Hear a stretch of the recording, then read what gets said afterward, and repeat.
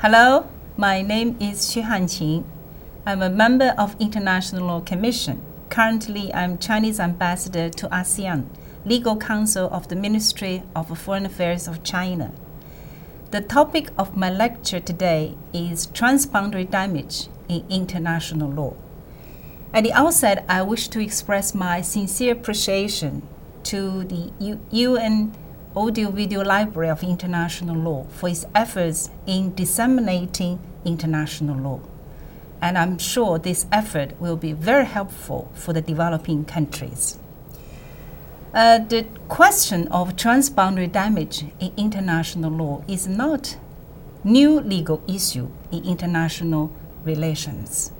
Actually, in the 1920s and 30s, already there are cases between states over environmental damage. For instance, a Trail smelter case that a smelter in the territory of Canada caused damage in the territory of the United States. And for years, two countries have been negotiating over the settlement of the damage. And finally, the two sides decided to submit a dispute to arbitration. And in the arbitration, the court decides that no country should have the right to use or permit use of its territory in such manner as to cause injury to the properties or persons when the case of a serious consequence and injury is established by clear and convincing evidence. So this is a landmark case in international law. However, transboundary damage in international law has caused increasing attention among states. The reason for this primarily threefold. The first factor is with industrialization and urbanization, we see the scale of environmental damage between states actually has greatly increased. We know such accidents like oil spill. For instance, recently the oil spill in the Gulf of Mexico. We know nuclear disasters like Chernobyl incident. And so these kind of accidents of environmental damage cause great concern among states. And at international level, there's been increasing call for international regulation, especially for regulations on international liability to pay compensation. This is the first factor.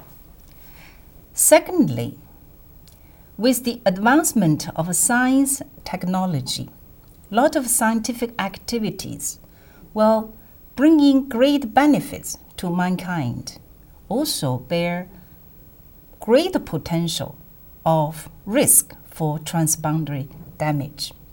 For instance, outer space activities. And this also add to concern that we should regulate this kind of activities. The third factor is the growing awareness, public awareness of environmental protection. And since the first World Conference on Environment in 1972 at Stockholm to the second World Conference at Rio on Environment and Development, the international community and the general public are more and more conscious of environmental protection. So for transboundary damage, it being a great concern among states. So recently noticeable that International Court of Justice has two important decisions relating to international environmental law. One is the Gabčík-Nagymaros project case between Hungary and Slovakia over water dam projects on the Danube. Second is the recent decision on the Uruguay River 2 pulp mills case, that between Argentina and Uruguay. So these cases once again demonstrate international concern over environmental damage issues. And of course, they also show that in addressing transboundary damage, there are many factors we should take into consideration. Now, when we talk about transboundary damage, we often refer to those kind of situations where one activity carried out in the territory of one country causes serious, significant damage to persons, properties, and environment in the territory of another country. And these activities, by their own nature, they are useful, essential, desirable, and irreplaceable activities. And they are useful for social economic development. So they are not prohibited either by national law or by international law. And that's the beneficial side of these activities. But on the other hand, because of the nature, intrinsic nature, they also bear the risk of causing serious transboundary damage to other countries. So at international level, this issue must be addressed. This is their first feature. Secondly, when we talk about transboundary damage cases, it's very difficult to pin down the parties in a general term. We have to see specific context, specific activity we are concerned with. Some of the activities are carried out by states, for instance, outer space activity. Some of the activities are carried out by industrial operators, for instance, nuclear energy activities. And some commercial activities like ocean-going shipping of oil and petroleum, and international movement and disposal of toxical and hazardous substances, chemical stuff. And so it's very difficult to give a sweeping judgment as who should be asked to bear the responsibility. This is the first complicated factor. Secondly, we know when we talk about international liability or international responsibility, we often compare it to national laws. And at the national law, we know there are different categories of liability, civil liability. For instance, fault liability, strict liability, and sometimes we call it absolute liability. They are quite different in terms of their meaning, scope, and specificities. So at the international level, when we talk about liability, what kind of standards and what kind of liabilities we want to talk about? So it's very, from the beginning, this is a very controversial concept. And the third complicated factor is, in an international context, when a transboundary damage occurs, the victims could be from different countries. If the damage occurred in one country, and these victims have to find access to legal redress, to have legal recourse for compensation.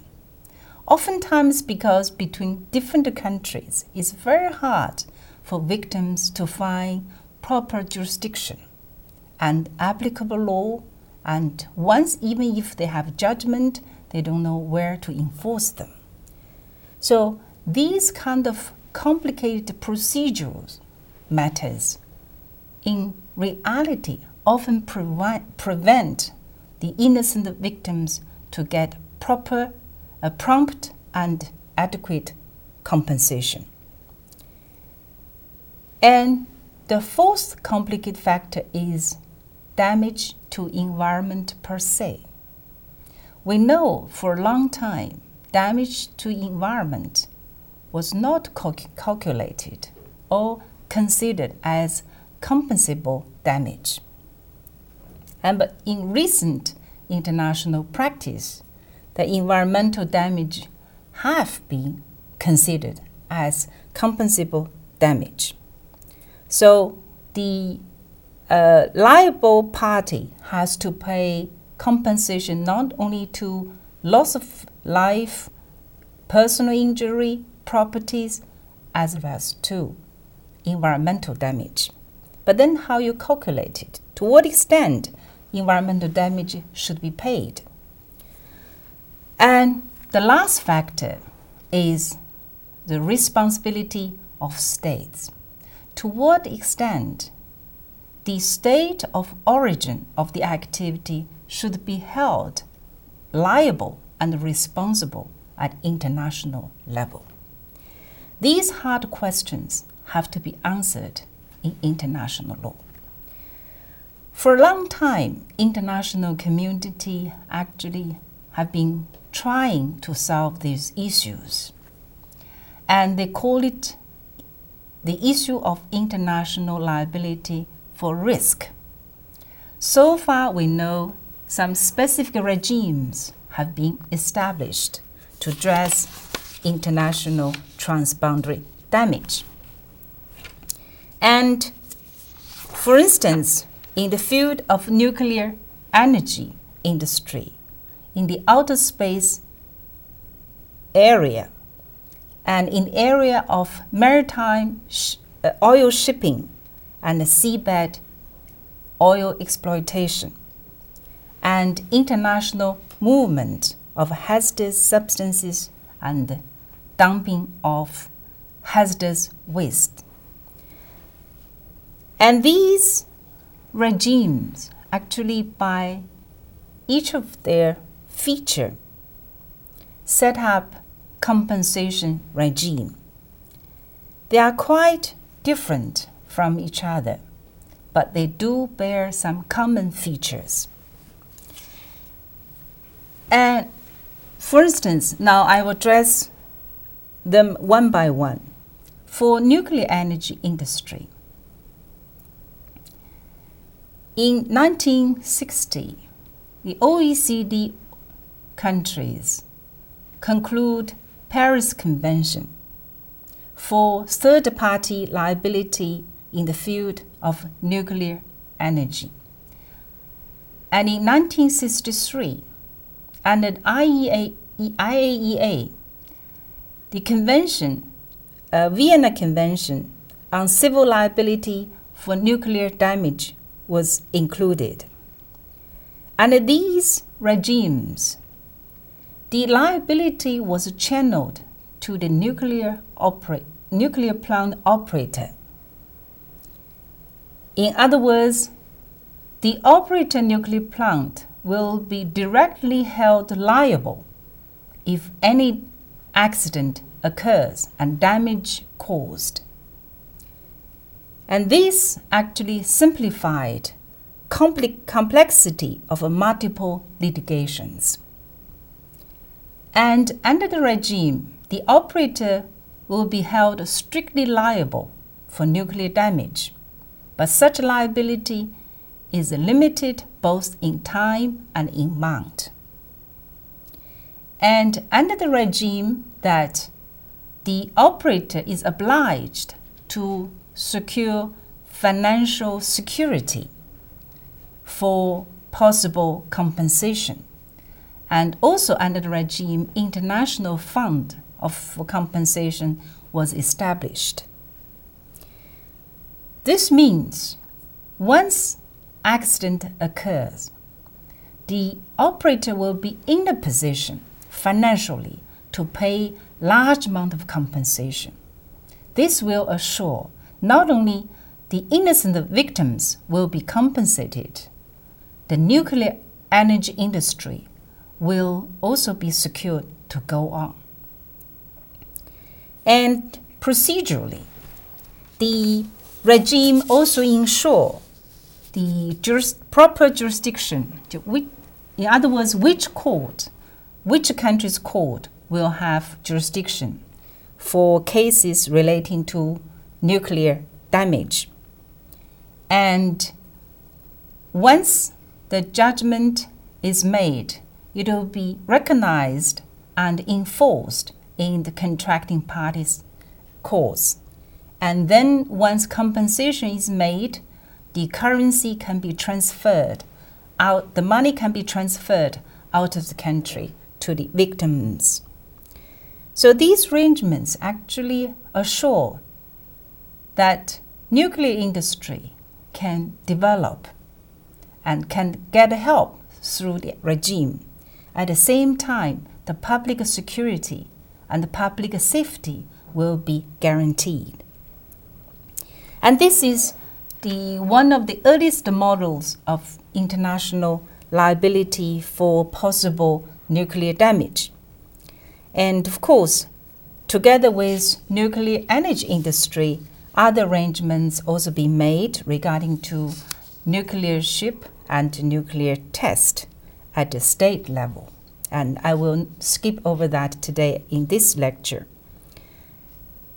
The same arrangement also being made with outer space activities. We know in the early stage, space launching parties are generally states. So under the 1972 Convention on International Liability Caused by Space Objects, that states directly bear international liability if space object cause damage on the surface of Earth. And under the terms of the treaty, state undertakes absolute international liability. And oftentimes in scholarly writings, people say this is the strictest standards of liability. But if you compare the terms, you would see even if it's called absolute, it's not so different from strict liability and other regime. And there is very clear also the liability is channeled to one specific party. In this context, is the state. And also state take strict but limited liability. And the relevant states will negotiate on the terms of compensation. So that's for the outer space activities. We are quite clear how that regime being formulated. With maritime oil shipping and seabed oil exploitation and production, there the liability was channeled not only to the ocean-going shipper, but also to the importer of oil and petroleum, because these are the two direct involved actors benefited from the industry. And if only the sea-going shipper undertakes the liability, it won't be fair for the industry. And the shipper cannot really by itself undertake the responsibility. So under the terms of the international treaty arrangement, that international liability for oil shipping also being made. And lastly, about international movement of hazardous and toxic substances and the dumping. There are also conventional regime where that the relevant industry undertake international liability, and at the same time financial arrangements guaranteed are being made to ensure future possible compensation. So from these specific regimes, we can tell. When we talk about international liability, the matter is not that simple. And you have to see the practical context of a particular activity to see how international liability can be assured. At the same time, the relevant activities can go on for the benefit of mankind, for the economic and social development of the society. Under these regimes, oftentimes international scholars would like to draw the conclusion that once a hazardous activity is being carried out, we can claim on the basis of a general international law for imposing international liability on the operator. So for a long time, there have been discussions, research studies in this area. And oftentimes, the general claim would be made to the extent that whoever carry out such activity should bear international liability. But we know in practice, when you come to a specific case, it's very hard to do that. And then that's the effort of International Law Commission. Since 1978, International Law Commission decided to set up a separate topic item entitled International Liability for Injurious Consequences arising out of acts not prohibited by international law. It's a very long title, but in substance, it's just about international liability for transboundary damage. And for a long time, the International Law Commission considered the topic, but without much substantive results. And the difficulties the Law Commission encountered can be summarized in several points. First, when we consider transboundary damage cases, we often come across the question in regard to the relations between this topic and the state responsibility. Because we are talking about, when we talk about international liability, first of all, we think of state responsibility. At that time, the Law Commission was also deliberating another separate topic called state responsibility. It was very clear under state responsibility, if you want to, under state responsibility rules, if you want to invoke responsibility of a state, you have to fulfill two conditions. One, there must be a breach of international obligation on the part of the state. Second,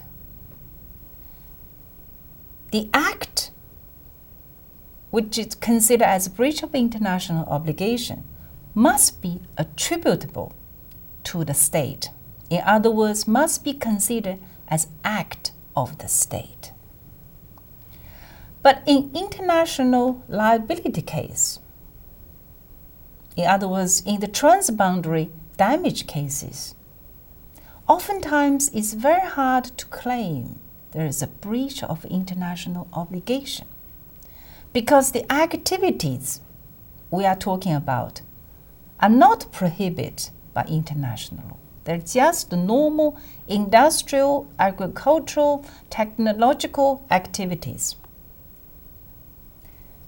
They are normal production, and we have to have them in our daily life. But then when damage occurs, you have to prove there is a breach of international obligation on the part of the state. Then if the victim cannot prove there is a wrongful act on the part of state, it cannot get compensation. It cannot invoke the responsibility of the state concerned.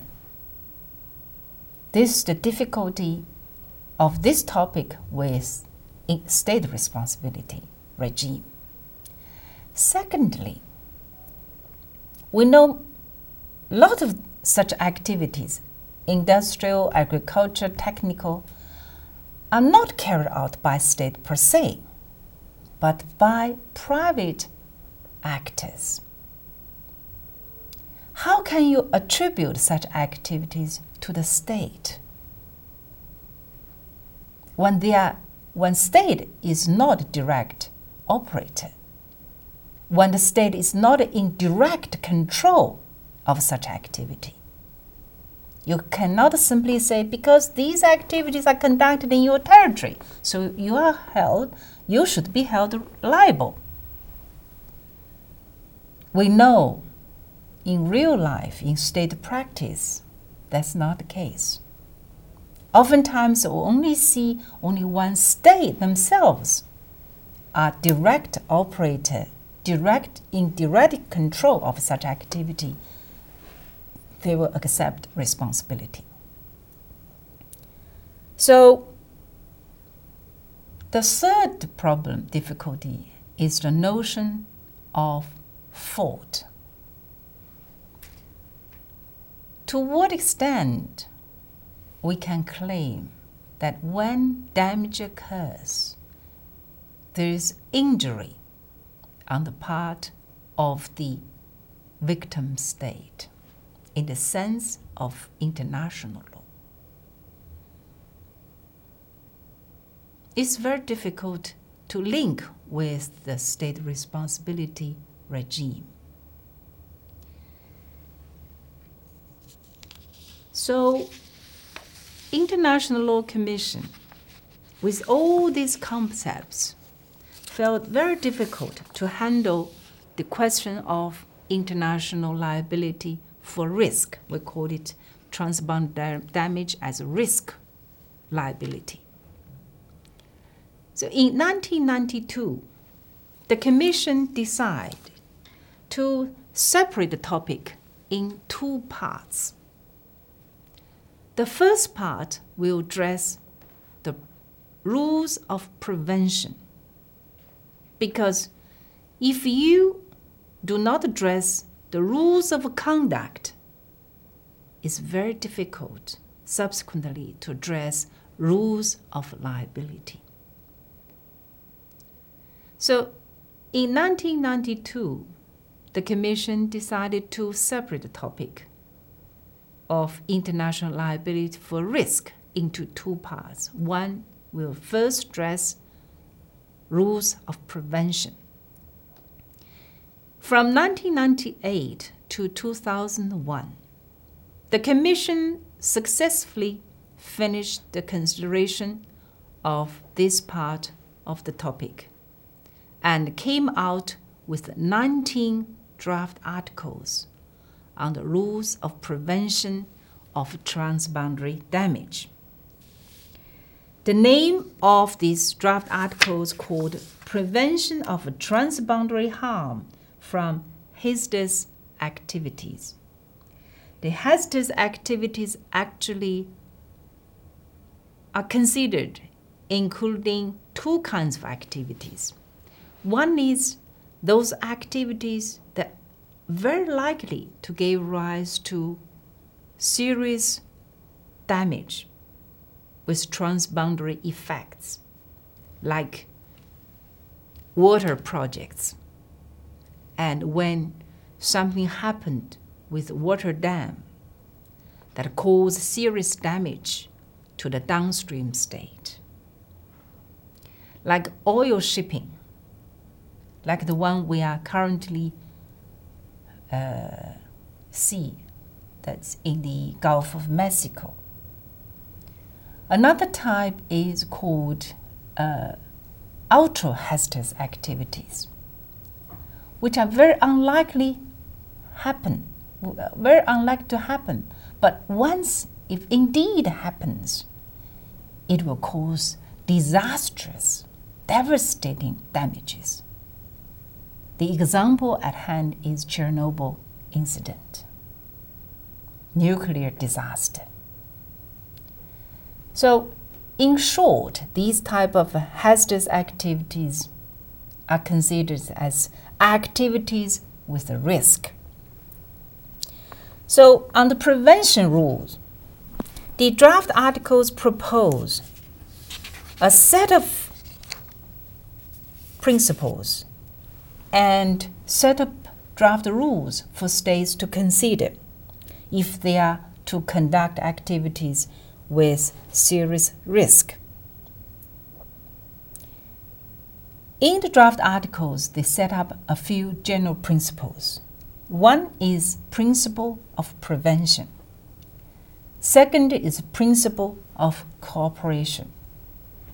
Because in the final analysis, if we want to prevent transboundary damage, to prevent such serious harm to another state, cooperation, prevention are the key for any successful efforts.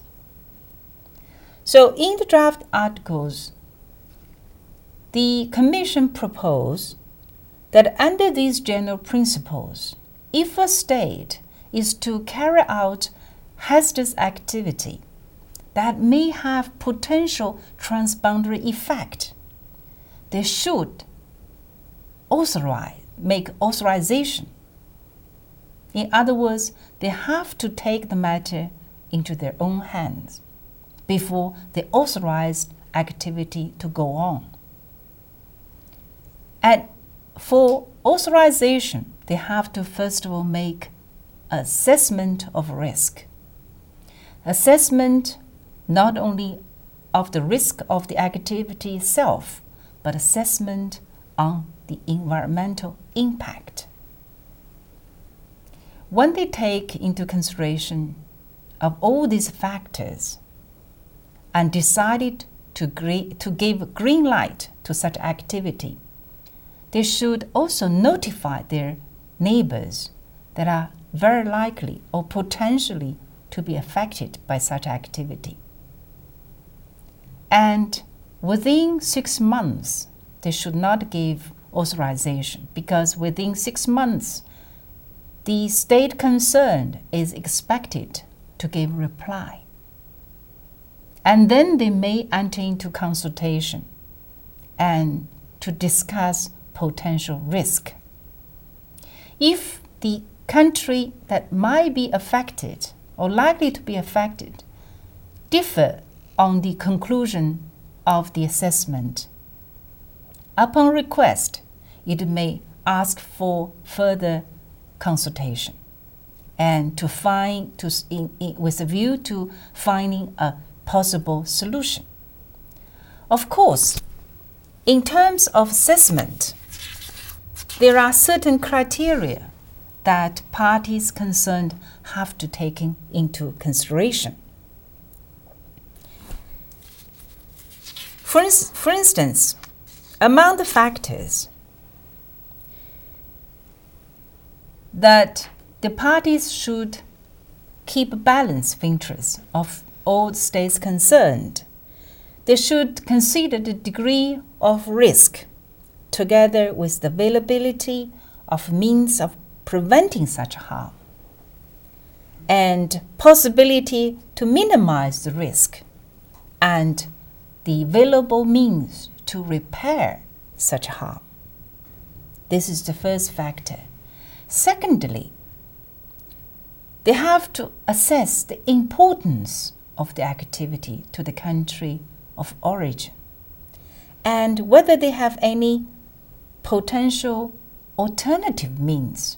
If you say, ask the country, don't do this, don't carry out activity, but the country of origin would ask, what can I do? This is so essential for my country's economic and social development. Our people need it. What can we do? So it's not simply just turn a blind eye to the interests of the country of origin, but both sides have to show good faith and to show the spirit of cooperation. And then they have to assess the risk of the harm, potential harm to the environment, and possible available means that can prevent such harm and risk, and the possible means to restore the environment if such damage does occur. And then, of course, finally, the standard of prevention. And oftentimes, the country of origin may claim, oh, we already take preventive measures, but the standard was so low that neighboring countries may not agree with that.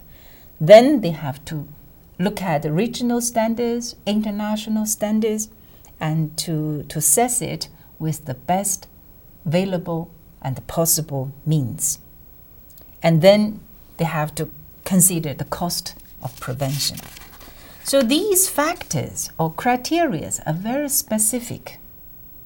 Even these draft articles are still just articles, not yet the hard law or hard rule on states. But when states carry out such activities, they can take them into consideration. And procedurally, when we talk about the states concerned have to notify each other. If damage occurs, they should timely notify the potential affected country to take preventive measures or to take mitigation measures. They should, these procedure measures are very, very important.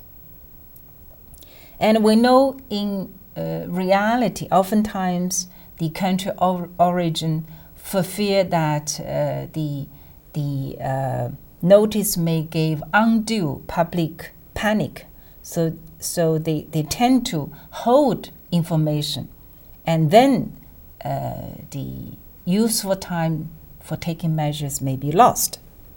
So in the articles, it's laid very clearly that country concerned must give timely notice.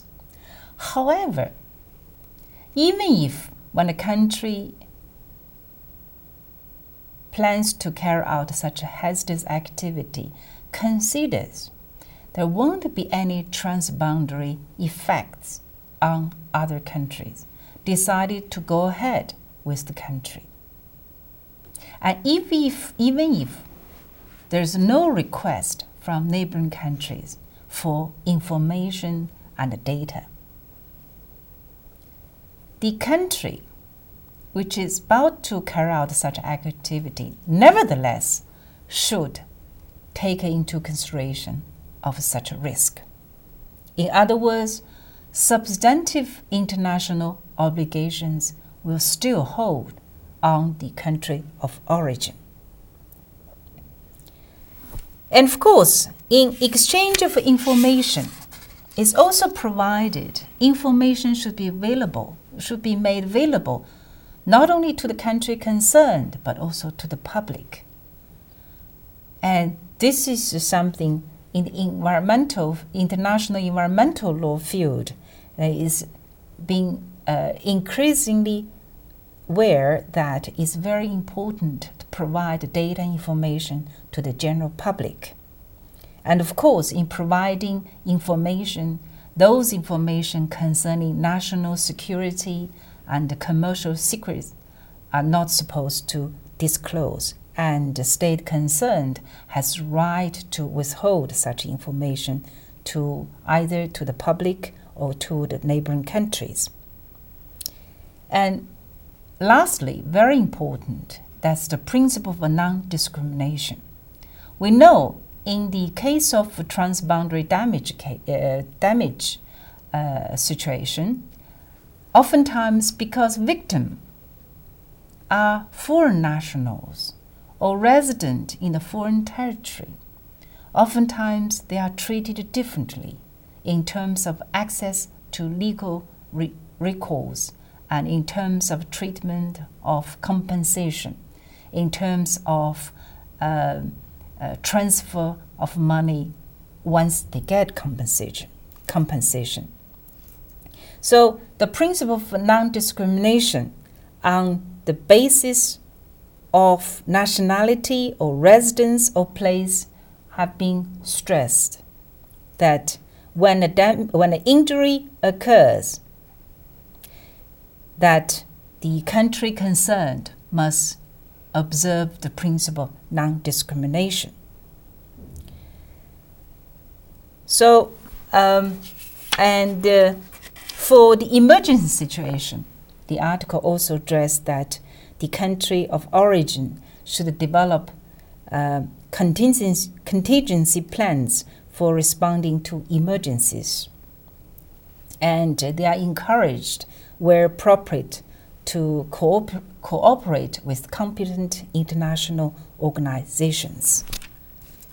And when accident emergency occurs, they are obliged to notify immediately of the countries concerned and relevant international organization. And these articles, of course, finally, the draft article also include the settlement of disputes, because after all, when transboundary damage case occurs, it often demonstrated as a case of international dispute between states. So the procedure for settlement of dispute is very important. And here the article had very specific procedure rules on the settlement of disputes. So when the Law Commission finished this part of the drafting exercises on prevention rules, it submitted them to the Sixth Committee in the General Assembly, and with the recommendation that hopefully that these articles will be turned into an international convention. And this is a remarkable achievement, I must say, although at the moment, up to this moment, these articles have not yet been codified as an international convention. But at least in terms of rules of conduct for prevention of transboundary harm, this is a step forward. The Law Commission, nevertheless, did not simply stop there. For the second part, it went on to work on the question of compensation, on liability rules. After lengthy discussions, the Commission came to the conclusion, instead of drafting rules on international liability, they decided to adopt a series of principles on the allocation of loss. Because we know in reality, even if a state has undertaken all the preventive measures, transboundary damage nevertheless may occur. In that situation, victims should not be left alone to bear the loss, and environmental damage must be addressed. So the Commission decided to set up a set of principles as a guidance for states to follow. And in the exercise from 2003 to 2006, the Commission came out with 8 principles on the rules of allocation of loss. In the principle, it made very clear the purpose of the principle is to ensure prompt, adequate, and effective compensation to victims. And the second objective is to protect the environment. And as a recommendation, the principles suggest that states, when they carry out such hazardous activities, they should in advance set up compensation regime and to provide financial security and set up procedure rules to make sure that innocent victims can in due course get compensation. And of course, in the report, the Commission recommends that for those hazardous activities or ultra-hazardous activities, in conducting such activities, state should set up compensation scheme in advance to pave the way for the future compensation claims. And I must say, ILC's efforts, International Commission's efforts, are commendable. And although at this stage, these articles and the principles are not considered as lex lata, but as lex or the lega ferenda. They are very, I must say, very positive in promoting international law in the field of environment and also for the conduct of state. In short, transboundary damage in international law is an important area today, especially given the importance of environment and the principle of sustainable development has been generally recognized by states as the guiding principle for our social economic development. And of course, for states, we still have a long way to go to set up more regimes to guarantee while we are securing our economic development, promoting our social advancement. We have to have